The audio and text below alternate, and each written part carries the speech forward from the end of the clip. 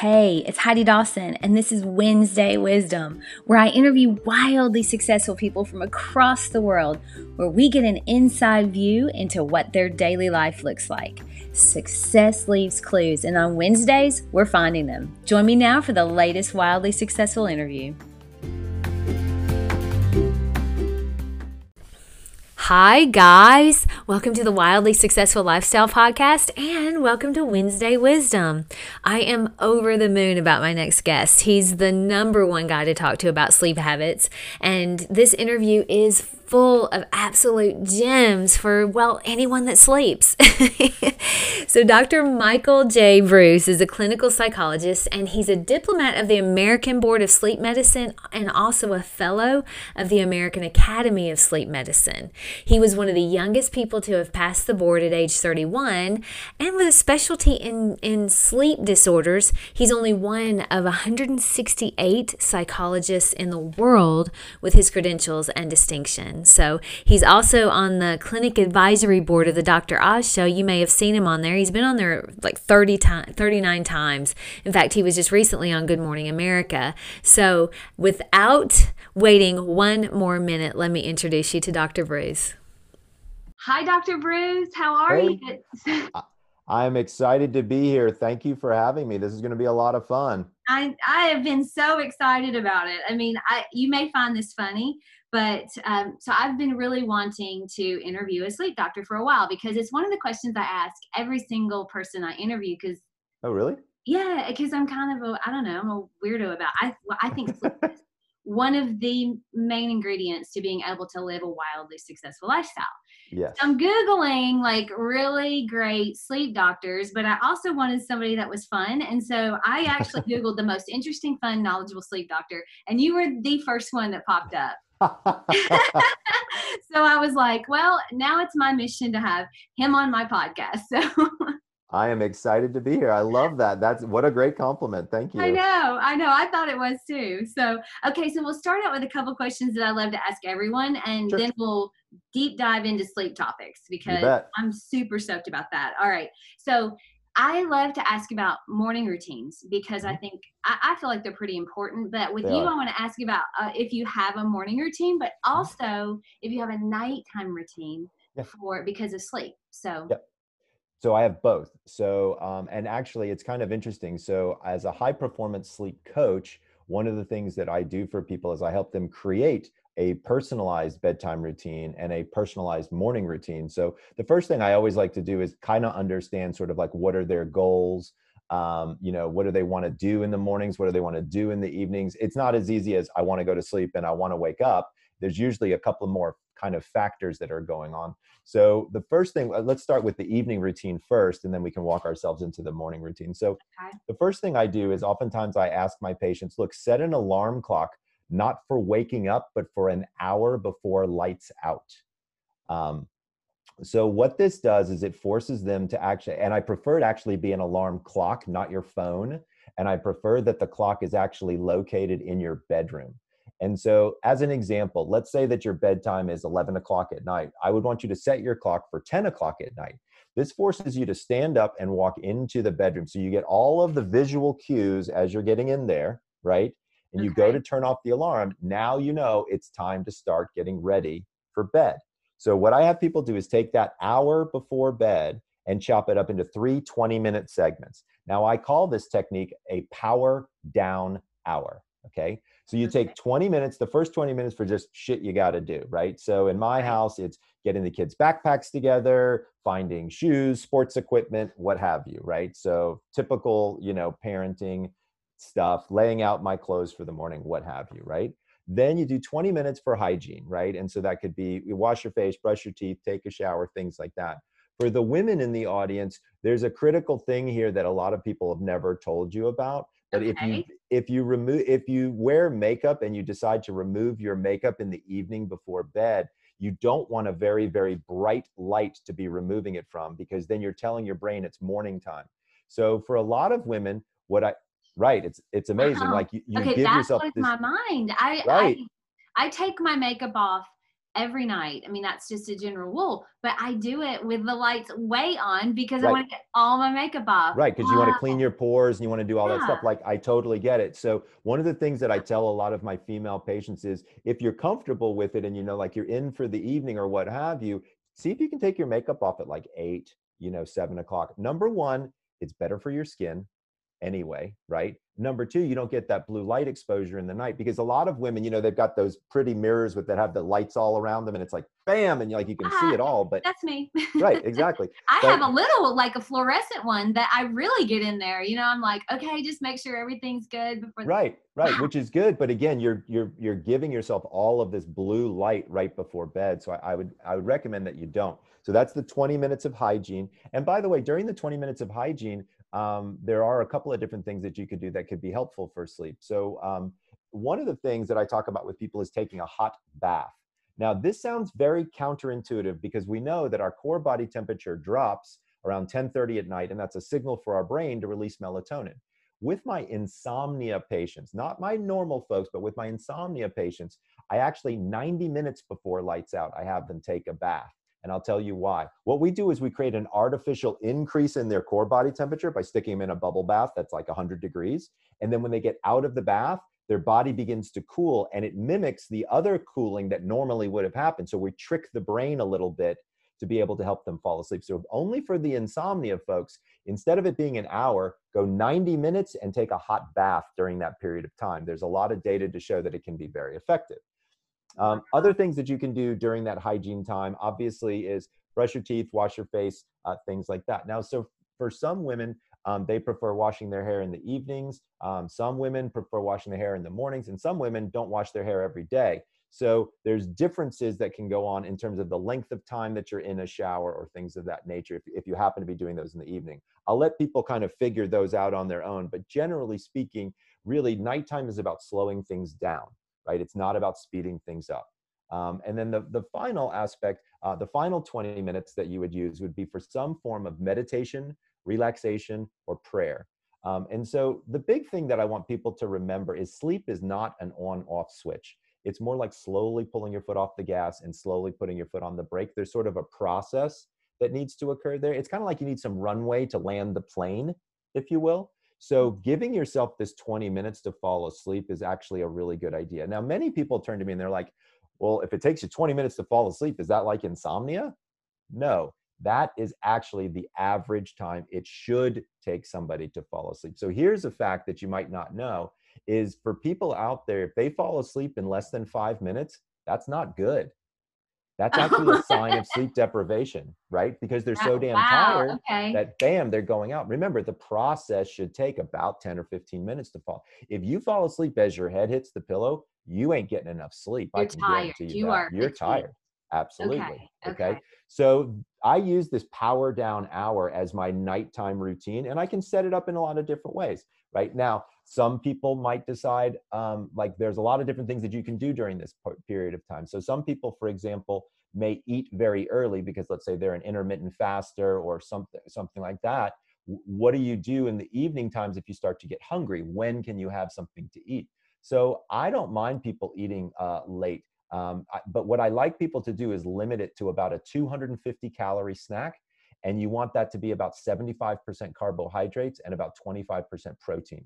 The reason is carbohydrates increase serotonin in your brain, and that's the calming hormone that helps chill you out. Do you know, I just read that. I think it may have been Dr. Dispenza, maybe, where he was saying that the reason why we're so addicted to carbs is because it causes us to chill out. So that's so interesting. Well, why do you think we call it comfort food? Because it makes us feel comfortable, right? It's all about serotonin production. And so, but we have to be careful in the evenings. We like to use carbohydrates as an accelerator for sleep, but you don't want to have too much, right? Because then you might have weight issues or things of that nature. So you really want to be, again, keep it about 250 calories, 75% carbs, 25% protein. So an example of that might be like an apple with some nut butter on it, or like a rice cake with some sliced avocado or something like that. Those are great little snacks to have handy in the evenings. You want to really stay away from too much processed sugar, of course. And you really, if you can, you want to avoid caffeine after 2 p.m. Most people don't really think about caffeine, but caffeine has a half-life of 6 to 8 hours. And so if you stop at 2, then by about 10, you've got at least half of it out of your system. And so that'll help you out a little bit. Now, my guess is you've got listeners out there, and here's what they're saying to themselves right about now. Huh, sleep doctor. He doesn't know what he's talking about.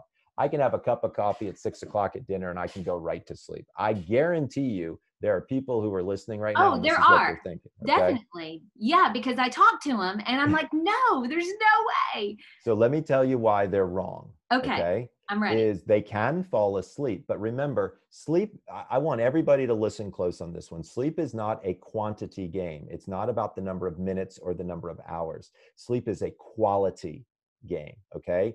And so you might be able to fall asleep with caffeine on board, but if I stick electrodes on top of your head and I measure the quality of your sleep, I can guarantee you it's crap, because caffeine is a stimulant, period.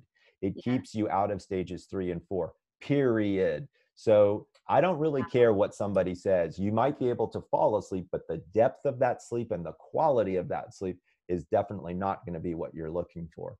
That is routines. So powerful that you're saying that, because I honestly have wondered that. I'm one of those people that I have 1 cup of coffee in the morning and then that's it. Like if I drink any more caffeine, I'm awake. Yeah, well, I could already tell it, but if we put too much caffeine on you, you'd probably jump off the roof or something. You're 100%. Yeah, I'll be running around like a crazy woman. I couldn't even imagine. So let's talk about your morning routines, okay? Okay. So my morning routine is interesting, and I might try to modify yours just a little, okay? So when we wake up in the morning, there's 3 different things that we need to do, okay? So I'm 52 years old, and so as I get up, it's not as easy anymore. And so the very first thing that I like to do is breathe and stretch. So what I do is I kind of swing my legs over the side of my bed and I just take like 4 or 5 just deep, long, slow breaths, just to kind of kick the system on type of thing, right? At that point, my dog is usually up and next to me. And so we walk downstairs and I let him out and I feed him. And then I walk outside and I have an 18-ounce glass of water.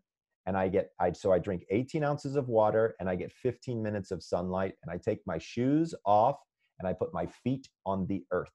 So let me explain to you why I do all 3 of those things.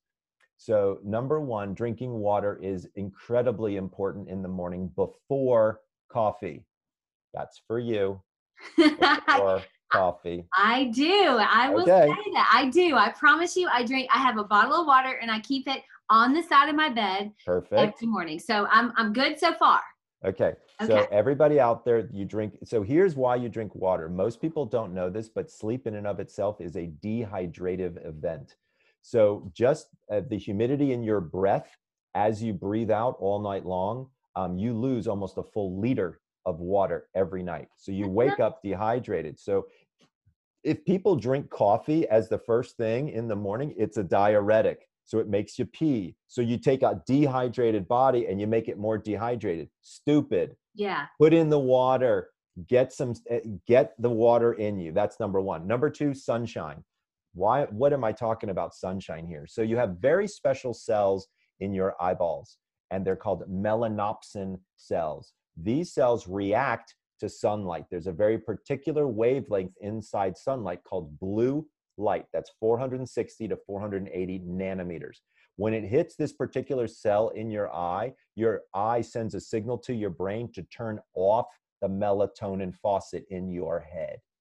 This is critical. So you know how people get brain fog and they're like, oh, I hate mornings. I can never feel like I wake up. Yeah. That's because their melatonin is continuing to be produced because they're not going to bed at the right time or waking up at the right time. Sunlight immediately switches that off. So when you're drinking your water, walk outside, get some sunlight. The final thing is Does it matter if it's cloudy?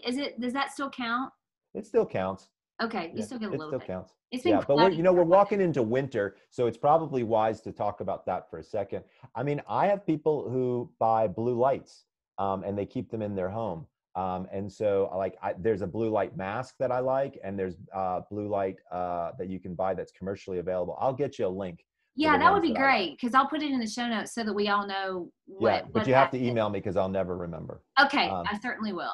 Okay, so if it's cloudy out, yes, you can do sunlight. But why do I put my feet on the earth is the final question. Yes, that's my question. So I don't have any real good data behind this, but here's what I can tell you is it feels good. Like, I don't know what it is. It's called earthing or grounding. I don't have any data where I can tell you that it affects sleep, and I don't know how it affects your energy level. But what I can tell you is that I've participated in it for the last several weeks, and I don't know why, it just feels good, and my dog's out there with me, and I just hang out with him, and we just, then we end up going for a walk, and it's like this nice little morning routine where I kind of have some time to myself, and I can just chill and kind of get there. And that's really how I set up my day, right? Because remember, your day is going to have all kinds of things that are going to come flying in that you ain't expecting. And it's going to be a problem because if you're not well slept, and you're not able, and you don't have enough energy to handle whatever is coming at you, you may or may not make some good decisions your way. So having this morning routine, I personally find, can be very important. Now, I've added one thing to my morning routine, actually only this week, and I'm happy to tell you about it. Have you ever heard of a gentleman by the name of Wim Hof? Yes. He's called the Iceman.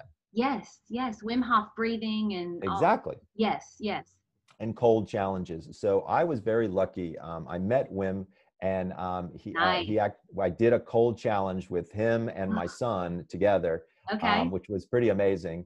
But recently I started doing Wim Hof breathing every morning. Okay. And I will tell you, I feel it gives me so much energy. Like, I haven't had a cup of coffee today. I feel great. But I don't feel like hyper. I feel like solid. Like I feel calm. I feel like I'm right in the right place. I can answer questions. I can do my work. I can get stuff done. I don't feel jittery. Caffeine makes me feel jittery if I drink too much of it. And I don't know if that's because I don't have a lot of weight on me, or that's just because caffeine has an effect on me. By the way, you can actually find out if you have a caffeine sensitivity by doing like 23andMe, I think. I believe they have a report in there that'll tell you about it. 23andMe, if you have a caffeine sensitivity. Okay, so you said something real quick, and I just to ask, you said I can tell that you wouldn't want you can't drink much coffee or whatever. How would you know that? Like, is that just your clients? So I've been a clinical psychologist for 25 years, and so I can assess people fairly quickly. So I can tell you why. So you have fairly rapid speech. You're pretty lean. You look like somebody that exercises quite a bit. And in our emails, you are very detailed about things. So all of those things put together make me, I think you're almost a type A-ish kind of person. You're a lot like me. I like to just go. That's so true. Yeah. The difference between me, though, is it turns out that I'm a night owl. Most of my type A's are early morning folks, and I'm kind of more of a type A at night. Yeah. See, I like to be asleep. I will be asleep if it in wintertime, 8:00, I'm ready to go to sleep. But normally 9 to 9:30, and then I get up. Like lately, sometimes I get up at 5 or 5:30. Right. But sometimes I'll wake up at 2 or 3 in the morning, like wide awake. Yeah. And then I'm like, so that happened to me last night, and I was really trying to get good sleep because I was having a podcast with the sleep doctor. I know that happens to everybody.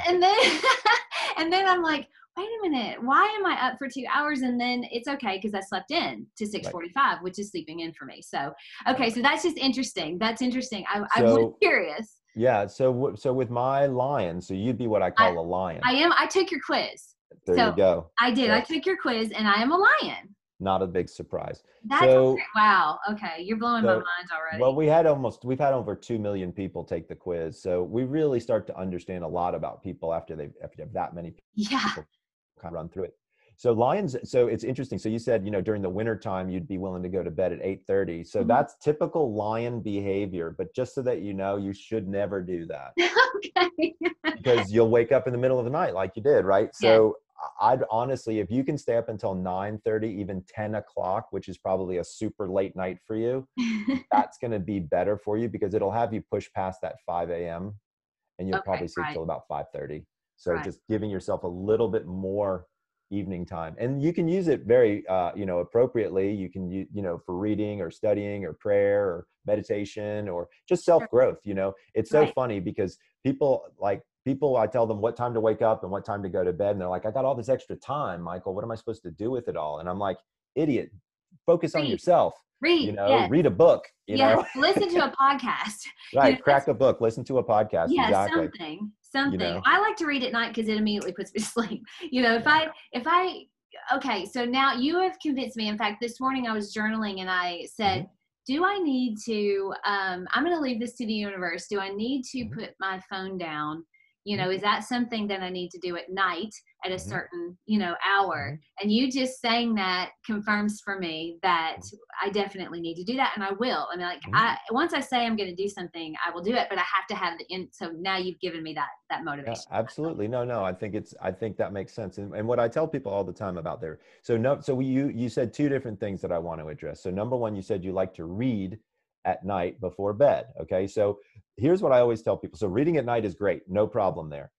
If you're going to have a bedside lamp, you should probably wear blue light blocking glasses if you can, because that will be helpful. Because remember, we were talking about how that, when you have that light on and you take off your makeup, the same holds true if you have a reading light, right? We just don't want that much bright light at night.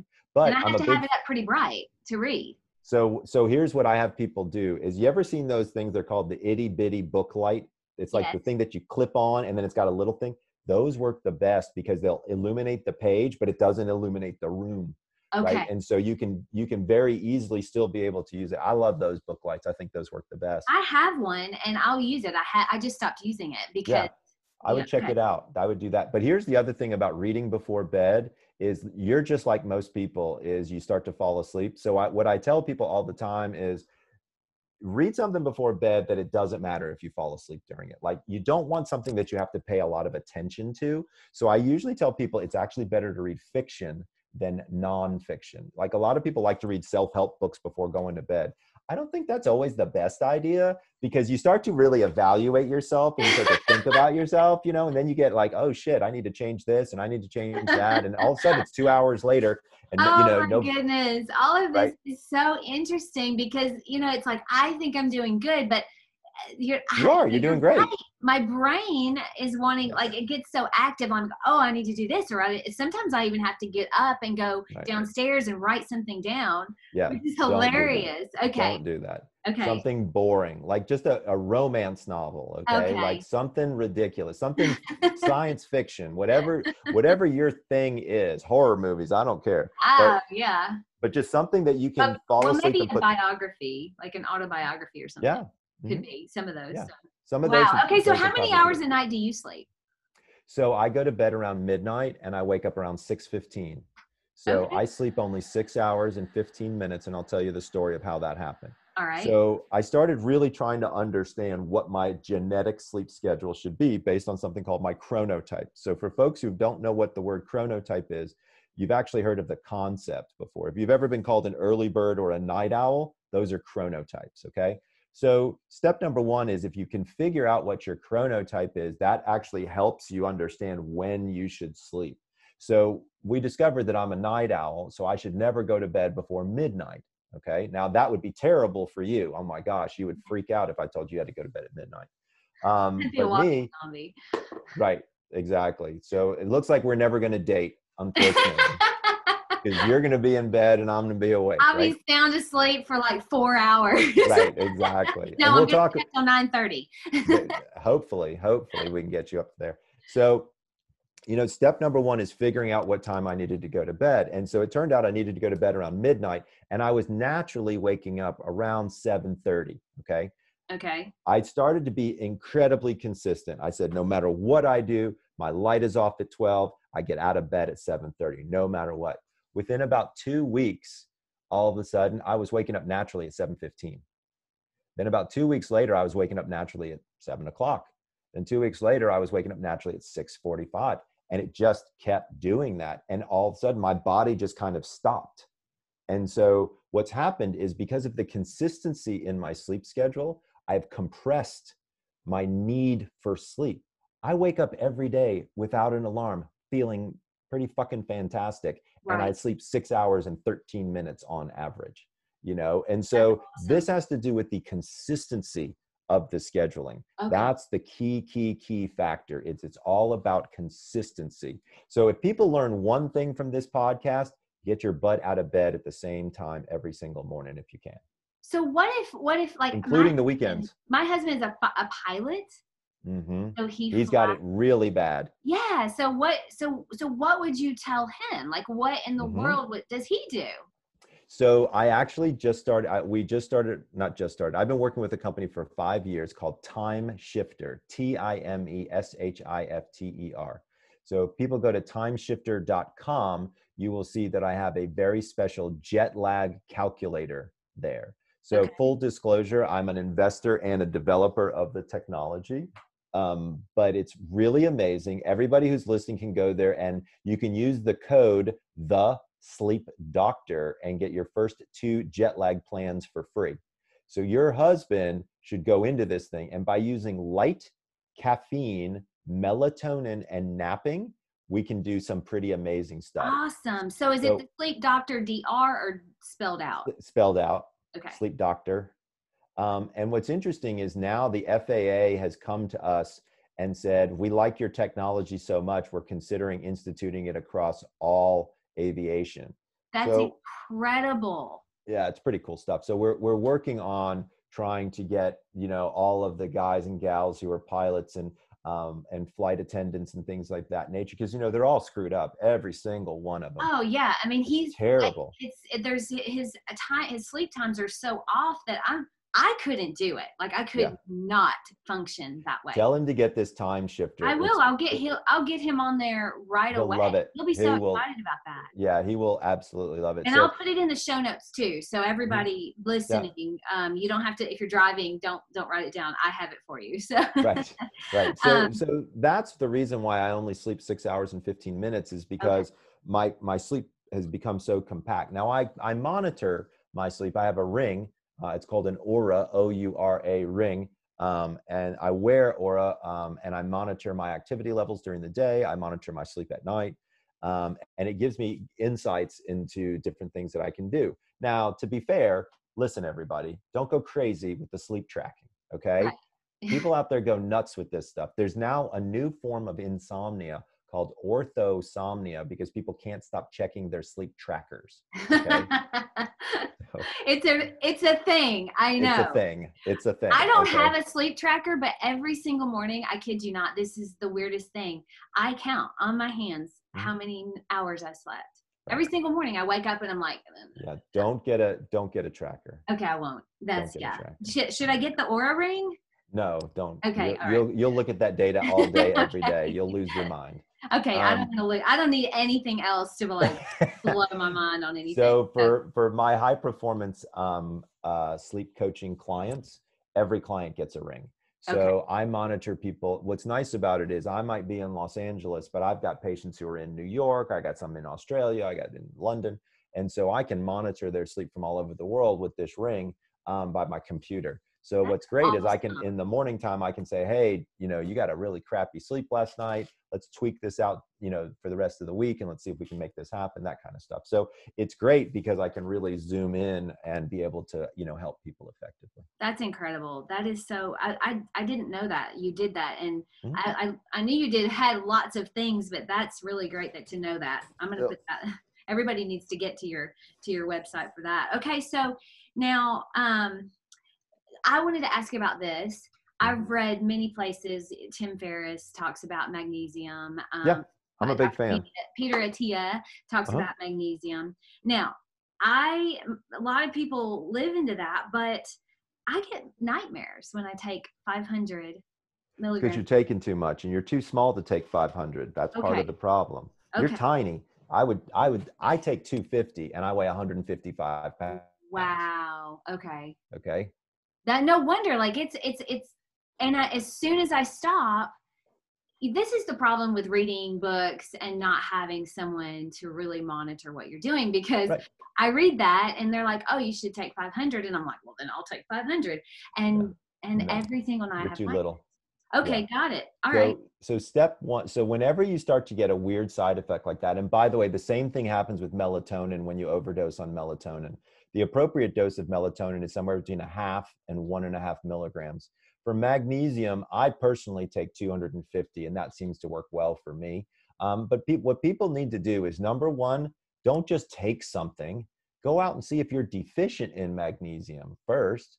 There's three things. Well, there's a lot of people that are, but I mean, probably almost everybody. Probably. But here's what I do is I have everybody run blood work, and we look at magnesium, vitamin D, all of the vitamin Bs, melatonin. Then I also check your thyroid and your iron.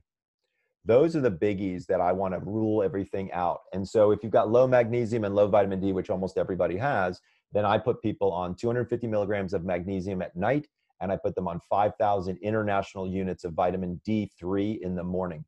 Clearly check with your doctor before you do any of this to make sure that these don't interact with any medications that you might be taking, or make other supplements less or more effective. Right. But that's what I personally do. And then I have a supplement routine in the morning as well. So do you take zinc? So to be fair, I never took zinc before COVID. Then right as COVID hit, everybody was like, zinc, zinc, zinc. Right. I've never had a zinc deficiency, so I don't personally care much about zinc. I will say that I did add liposomal vitamin C to my regimen in the morning, just because there's some data to suggest that it could be helpful with COVID. But for me, the most important information surrounding COVID and my supplements is that I think it was something like 95% of COVID fatalities, the person had a deficient level of vitamin D. Yes, I've read that. I've heard that. And so I've been on vitamin D for 5 or 6 years. Yeah, I take vitamin D every single morning for that. I mean, obviously just because, if you're not, I try to get 10 minutes of sun every day. My grandmother lived to 93, and she sat in the sun for 10 minutes every single day. So. Yep, I'm telling you, 10 minutes in the morning. Look, your grandma could be a freaking sleep doctor at this point. I know. Okay, so alcohol and sleeping. Yep. Hold on. By D3. I just remembered I'm running low on D3. I got to write myself a note. Good. I'm glad you're helping me with my grocery list this morning. Yes. Thank you. Perfect. So alcohol. So there's a really big difference between going to sleep and passing out. Okay.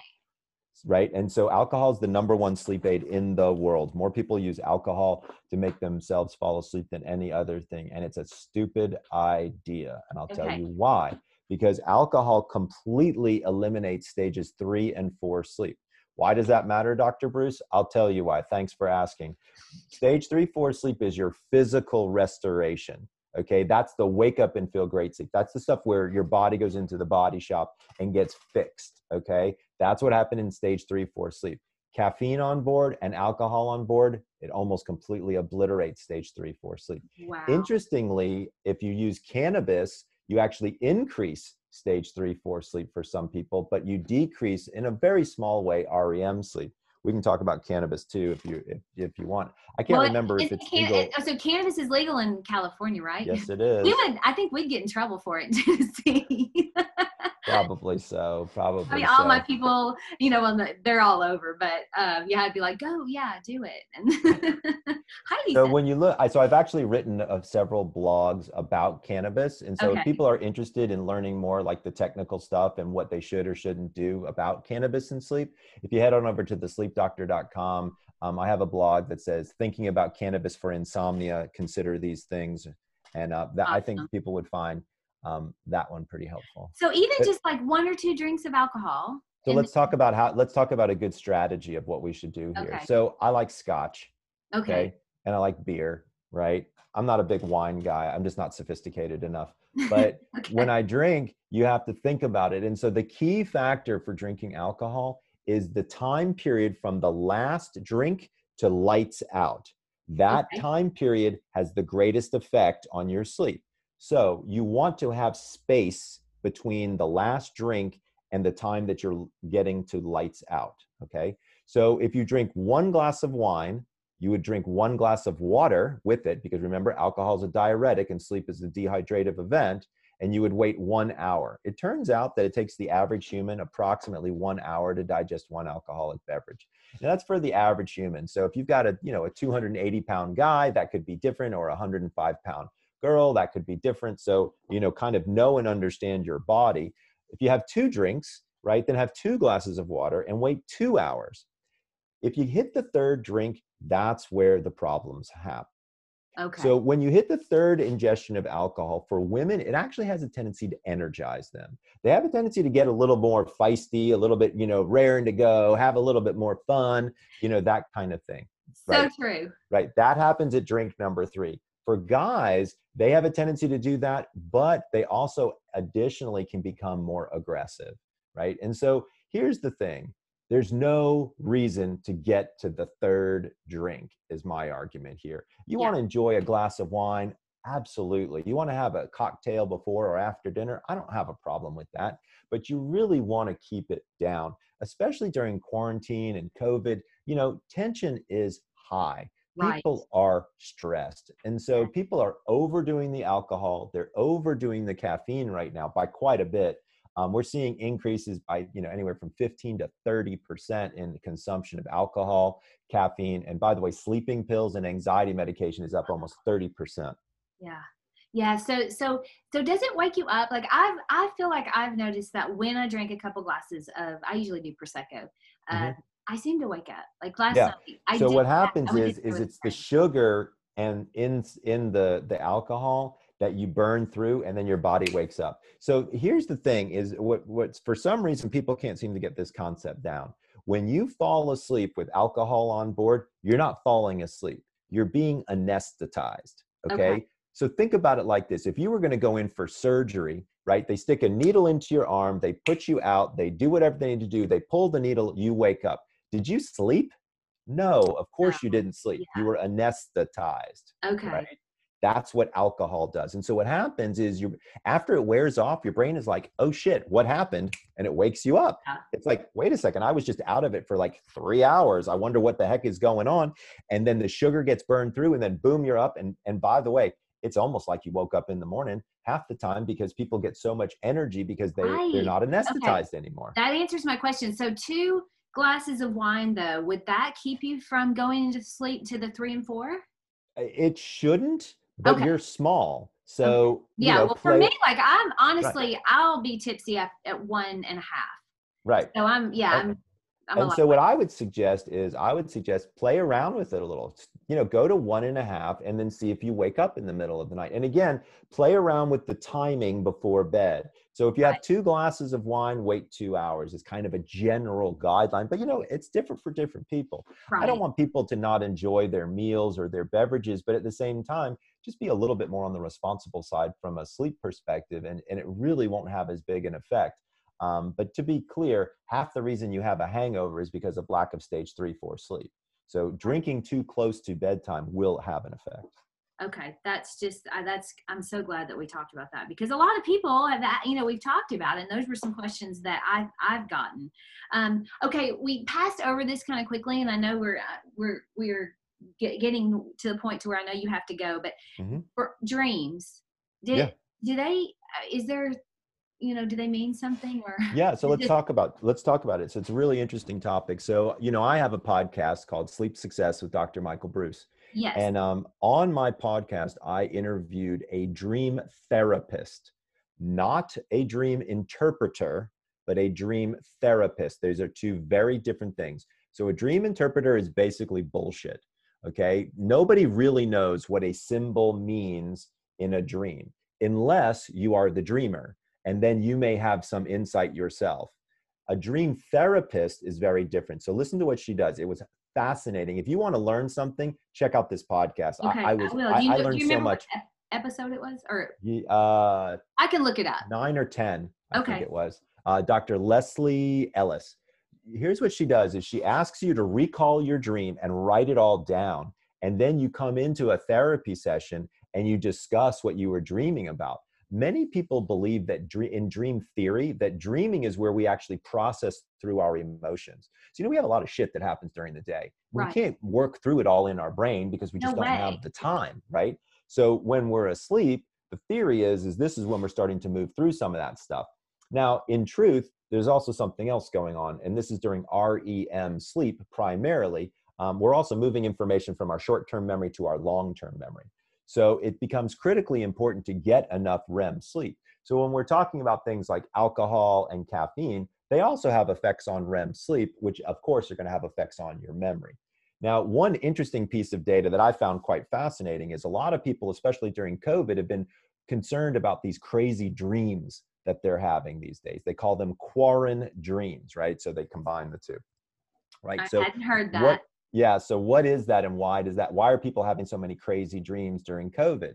So it turns out that when people are sleeping later, because they're not following their bedtime and wake up time schedule, they have more REM sleep. And when you have more REM sleep, you have more dreams, and therefore you have more crazy dreams. So one of the easiest ways to stop having crazy dreams is to wake up on time every single day, including the weekends. Now, people don't like it when I say you got to wake up at the same time on the weekends, because they say I want to catch up on my sleep and things like that.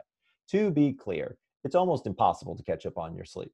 Just go to bed at the right time and wake up at the right time. Your body will adjust and you will be fine. It takes 7 to 10 days to kind of work through that. But if you do it, I promise you, you'll be in better shape. That's incredible. Okay. Wow. All right. So I love that. I'm glad that to know that about the dreams, because it's pretty fascinating. Yeah, it's super fascinating. But yeah, you kind of know, like, I wake up and I've had one and I'm like, oh, okay, I kind of know that, Right. I kind of know why that I had that dream. Right. Okay. All right. So one last question that I would like to ask you is you have sleep disorders, but the percentage of people that have really true sleep disorders, or, like, how would you know if you have a sleep disorder? So I believe that there are two big categories. There are sleep disorders, that's apnea, narcolepsy, restless legs, insomnia. These are well-documented syndromes that have been defined by the medical community. Right. Very easy to discover. You go on WebMD, look up the symptoms, you can discover if you have them. I believe there's a second category called disordered sleep. Again, it's a little bit of a play on words. It's not a sleep disorder, it's disordered sleep. So what do I mean by that? That's when you go to that room in the back of your house, you close your eyes for 5, 6, 7 hours, you wake out and you come out and you feel like crap. People want to know why, and they want to fix it. It's not officially apnea. It's not officially narcolepsy. It's just like, how do I get better quality sleep? That's my area of expertise, and that's really what I've been focusing most of my energy on. My most recent book, The Power of When, really looks at these ideas of the chronotypes. And what I've discovered is many people who have what I call disordered sleep, if we just get them into a chronotypical swim lane and bedtime and following those guidelines, their whole damn lives get better. It's just about having a system and a structure and following it, and your body knows what to do, and then your body functions better. That's so good. I mean, okay. So then let's close this up with number one. Your book, The Power of When, is that on Amazon? I mean, we can just find that. Okay. All right, good. And then how do people find you to work with you? I'm super easy to find. The Sleep Doctor, doctor is all spelled out, .com is my website. All of my social handles are The Sleep Doctor. So you can find me on Facebook, Twitter, LinkedIn, Pinterest. I don't know what all the other ones are, but I'm sure I've got them too. Yeah, you're all over the place. You're all over the place. Instagram, all of the above. So, that's awesome. And we do different things on different social platforms. So like on Facebook, we have a tendency to do more tips and tricks. On Instagram, we do more like educational, small, short videos. So we've got all kinds of cool stuff. I write a blog every week, and I really recommend that people sign up for my newsletter, because what we do with the newsletter, which is great, is everybody gets, and it's only once a week, you get to learn all the different things that I've been learning about that week, products that I like. I also get people discounts on things like magnesium and things like that. Well, I'm signing up today. I'm definitely signing up. Is that You'll dig it. Is that right off of your website then? Just go to thesleepdoctor.com and you get free ebooks there. Oh wait, I'm already on there. I get your. Oh, there you go. Yeah, so I get that. No, well, you get that. So then subscribe to the podcast. Okay, subscribe to the podcast. That's what I need to do. You will love it. Yes, I'm gonna love it. Yes, absolutely. Okay, so the name of your podcast is Sleep Success. Sleep Success with Dr. Michael Breus. That's me. Okay, all right, that's awesome. Well, this has been fascinating. I could talk to you for 14 hours straight, but you probably have other things you'd rather do. So, well, not that I would rather do, okay, but that I need to do. Thank you. You just made my day. All right. Well, have a wonderful day. Thank you. Thank you. Thank you. This has been wonderful. And we'll get more of you through your blog. Absolutely. All of your social media. No, absolutely. Thank you for the opportunity to address your tribe and your group of people. I think that's awesome. But you never told me, where in Tennessee are you from? Germantown, Tennessee. So I'm about 20 minutes outside of Memphis. Oh, okay. So I'm originally from Sandy Springs, Georgia. And so I've been all over Tennessee. I've been to Chattanooga, Memphis, as we like to call it, Nash Vegas. Nash Vegas, yes. My little sister lives in Nash Vegas, and so I love going there. It's fun. Memphis is awesome. I love, sometimes it gets a bad rap, but I love it. I like Memphis. I love the barbecue there. Yep. Holy cow. That is some serious barbecue. It is the best. And sometimes we'll go places and people are like, oh, you should try the barbecue. And we're like, well, no, we come know from where to go. the barbecue central place in the world. So, and of course, when we travel abroad, when we try to describe people where we are, we're like Elvis. Right. I mean, everybody's like, oh, yeah. Yeah, absolutely. I mean, I've been to Graceland. Yeah, I have too. It was awesome. Yeah, it was awesome. And I was like, wow, Elvis was here. Like, I know. I was most interested in his bed, in his bedroom. Yeah, it's crazy. It's weird. And that jungle room with all the jungle room, that's what I was going to say. Yeah, that was the craziest part. It's just like, wow, okay. So much fun. So much fun. Well, thanks for the opportunity. I had a blast. I do have to hop. Yep. I'm gonna let you go, and you have a wonderful afternoon, and we will follow you and keep watching everything you're doing. Thank you so much. Let me know when the podcast airs and I can push it on social. I love it. I will. I'll certainly do it. Thank you so much. Peace out. Bye. Sweet dreams, dear. Sweet dreams. All right. You too. Don't forget to subscribe and share with your friends, because we're just going to keep going bigger and better places together, and I love that about us. Talk to you in a few days.